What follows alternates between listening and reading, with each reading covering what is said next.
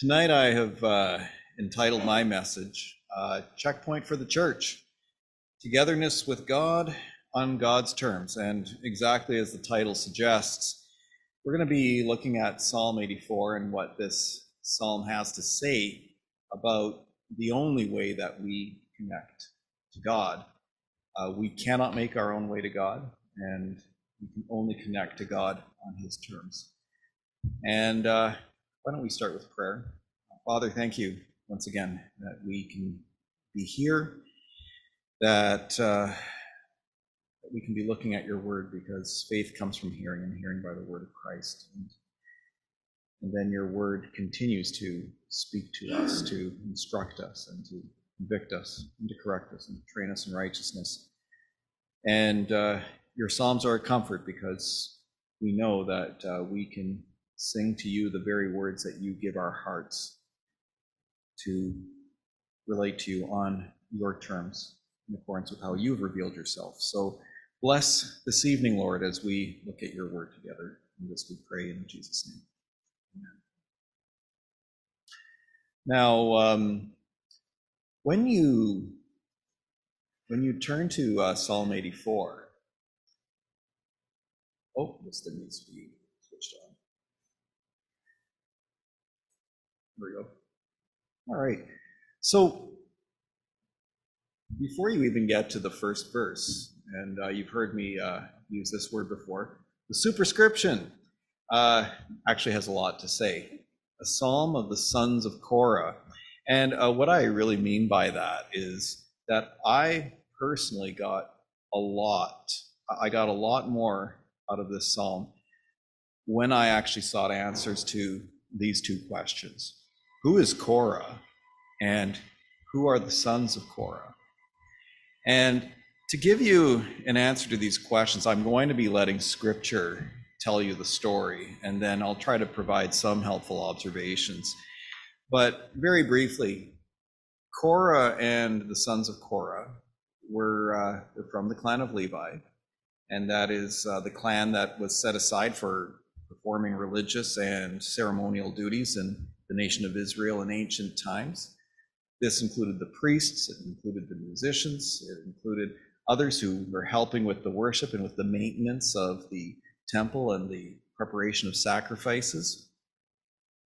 And now, why the significance of the sons of Korah that I'm going to be speaking at length about tonight?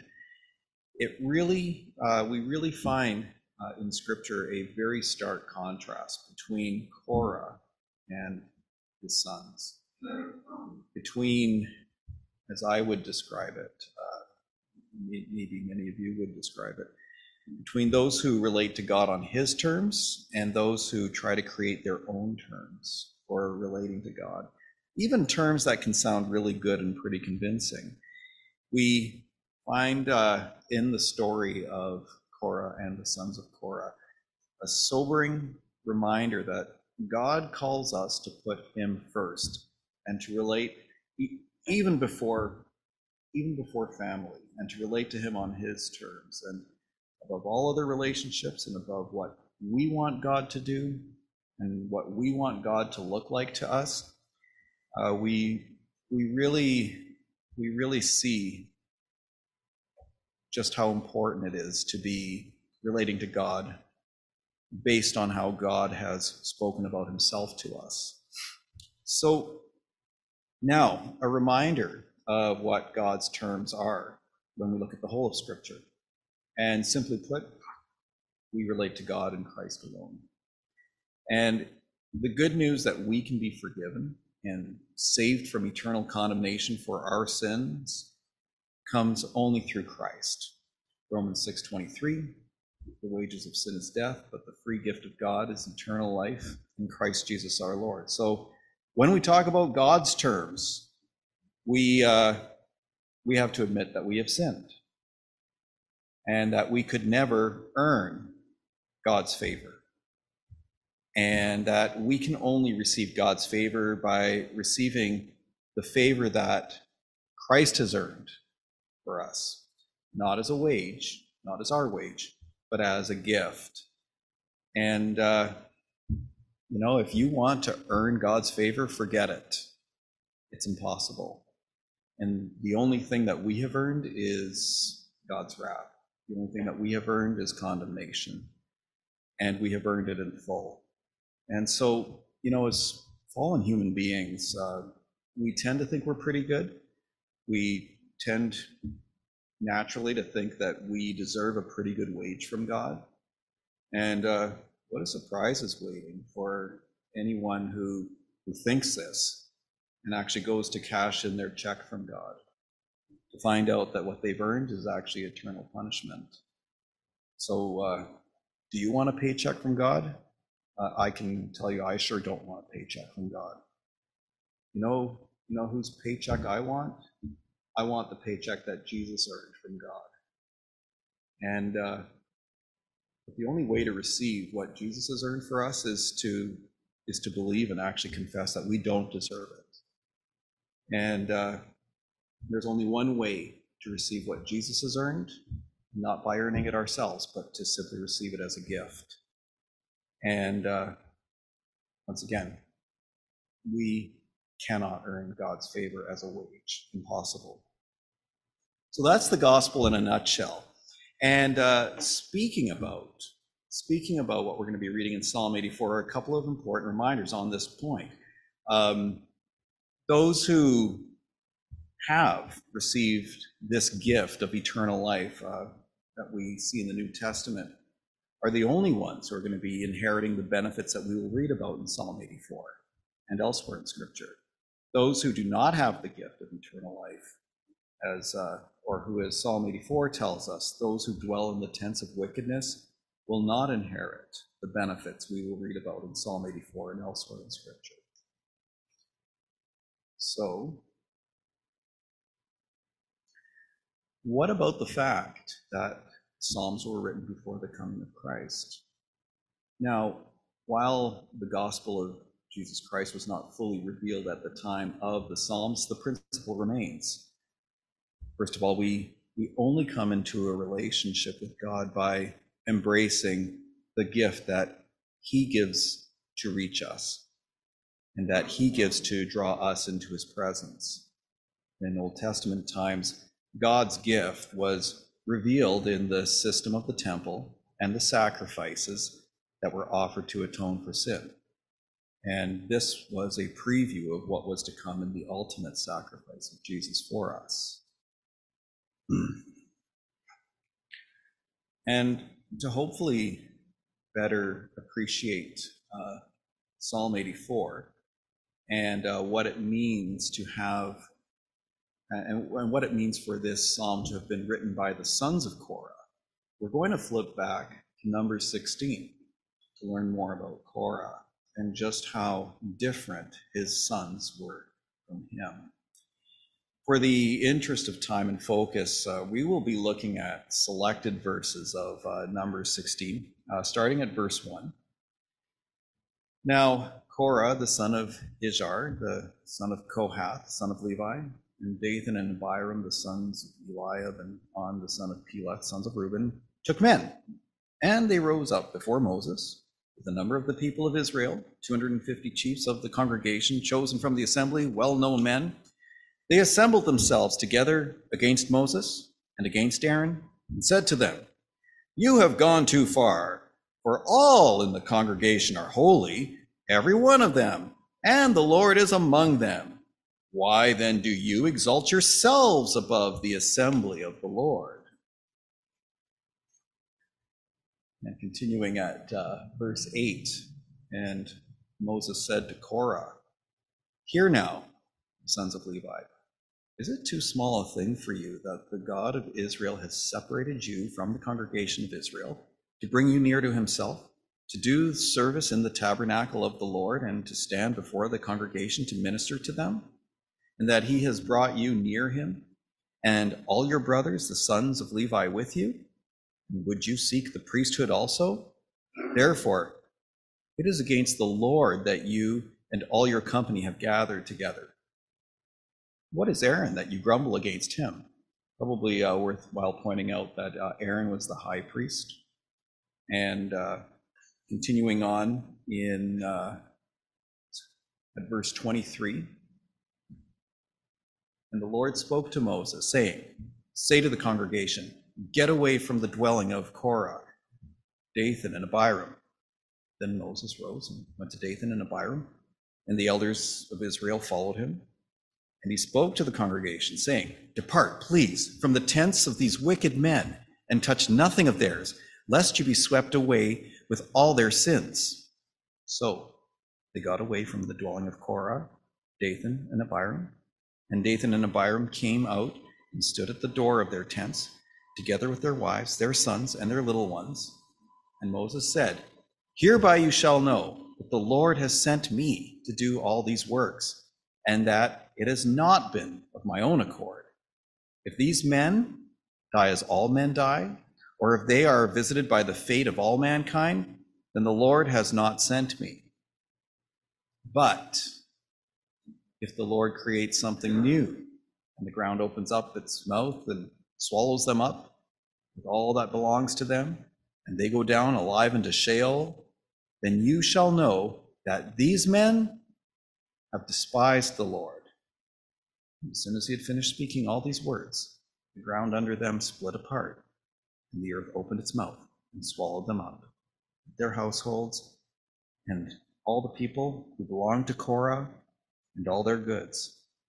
So they and all that belonged to them went down alive into Sheol, and the earth closed over them, and they perished from the midst of the assembly. So, quick recap about Korah. So Korah and his company, they accused Moses and Aaron of exalting themselves to the positions that they held. Aaron as the high priest, Moses as the spokesman for Aaron. When it was God that gave them these positions. Even though Korah himself was set aside as a Levite for ceremonial duties, Korah dismissed this, saying, all in the congregation are holy. And this statement has a grain of truth, but in saying this, Korah was dismissing the special roles that God gave to the Levites, and especially to Aaron as the high priest. So, continuing with the recap, Moses receives the message from God that Korah and his company will be judged. Moses warns everyone to get away and flee the judgment that will come on Korah and his company.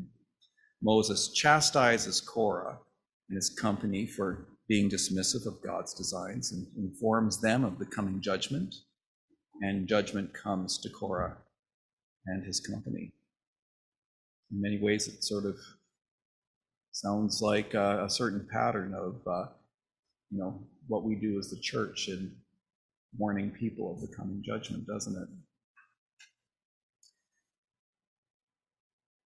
And speaking of recap, very simply put, look at the recap of what happened in Numbers 26:11 regarding the judgment of Korah and his company. These are the Dathan and Abiram, chosen from the congregation, who contended against Moses and Aaron in the company of Korah, when they contended against the Lord, and the earth opened its mouth and swallowed them up together with Korah. And then just move a couple words over to verse 11. But, and here we see special mention of what we are highlighting tonight. The sons of Korah did not die. Now, I'm making an inference that that when the earth opened up and swallowed everyone after Moses warned everyone, like, get away from these men, get away from these tents, save yourselves. It doesn't sound like Korah's sons were standing there. Were standing there by the tents of Korah. I almost make an inference that that they heeded the words of God rather than whatever the words of their father might have been. And so something to think about. And we do continue this meditation by actually now reading the psalm that was written by the sons of Korah. And I hope you'll take it in and really appreciate the difference between the kinds of things that you hear Korah saying and what the sons of Korah say in this psalm. Psalm 84, to the choir master, according to the Gittith, a psalm of the sons of Korah. How lovely is your dwelling place, O Lord of hosts. My soul longs, yes, faints for the courts of the Lord. My heart and flesh sing for joy to the living God. Even the sparrow finds a home, and the swallow a nest for herself, where she may lay her young at your altars. O Lord of hosts, my King and my God, blessed are those who dwell in your house, ever singing your praise. Selah. Blessed are those whose strength is in you, in whose heart are the highways to Zion. As they go through the valley of Baca, they make it a place of springs. The early rain also covers it with pools. They go from strength to strength. Each one appears before God in Zion. O Lord God of hosts, hear my prayer. Give ear, O God of Jacob. Selah. Behold, our shield, O God, look on the face of your anointed. For a day in your courts is better than 1,000 elsewhere. I would rather be a doorkeeper in the house of my God than dwell in the tents of wickedness. Remember that? It's from Numbers 16. For the Lord God is a sun and shield. The Lord bestows favor and honor. No good thing does he withhold from those who walk uprightly. O Lord of hosts, blessed is the one who trusts in you. So, recap of the sons of Korah, as they are mentioned in Numbers 26 and particularly revealed in Psalm 84. The sons of Korah loved the dwelling place of the Lord more than the tents of Korah, or as he mentioned it in the Psalms, the tents of wickedness. As such, and like all those who heeded God's words to flee, they did not die with the company of Korah. They loved to sing and praise God on God's terms, and not based on their own ideas or wishful thinking about God. Further, they were content with their part from God, to be a doorkeeper in the house of God, than whatever else they might achieve. They recognized that their strength and significance was not in themselves or in their ideas about God, but in God himself, as he has revealed himself. And there's a lesson for us, as with all parts of Scripture. And the contrast between Korah and the sons of Korah is pretty instructive, isn't it?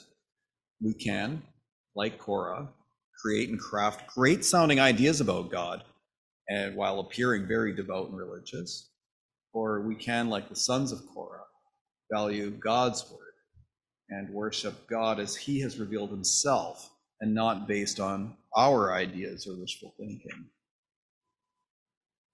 We can, like Korah, create and craft great sounding ideas about ourselves and how we can reach God. Or we can, like the sons of Korah, bow to how God reaches us according to God's design, on God's terms. Now, in Old Testament times, this meant receiving the sacrifice made on the people's behalf in the temple system that God gave. In New Testament times, ditto, same thing. This also means receiving the sacrifice made on our behalf, as previewed in the temple, God himself, in the life, death, and resurrection of Jesus Christ. Now, I think it was Brian last week who said, you know what? The Psalms are meant for singing, so guess what? We're going to sing. And so let's spend some time singing these timeless truths one to another as they did in the time of the sons of Korah. Now, knowing this, that we have our home with God if we have received the Lord Jesus Christ, it is far more advantageous to have the lowest place in God's family than the most exalted place with those who don't live in God's presence. And God will not withhold anything good from us, particularly in eternity when we are raised with incorruptible bodies and will experience no more pain and no more tears.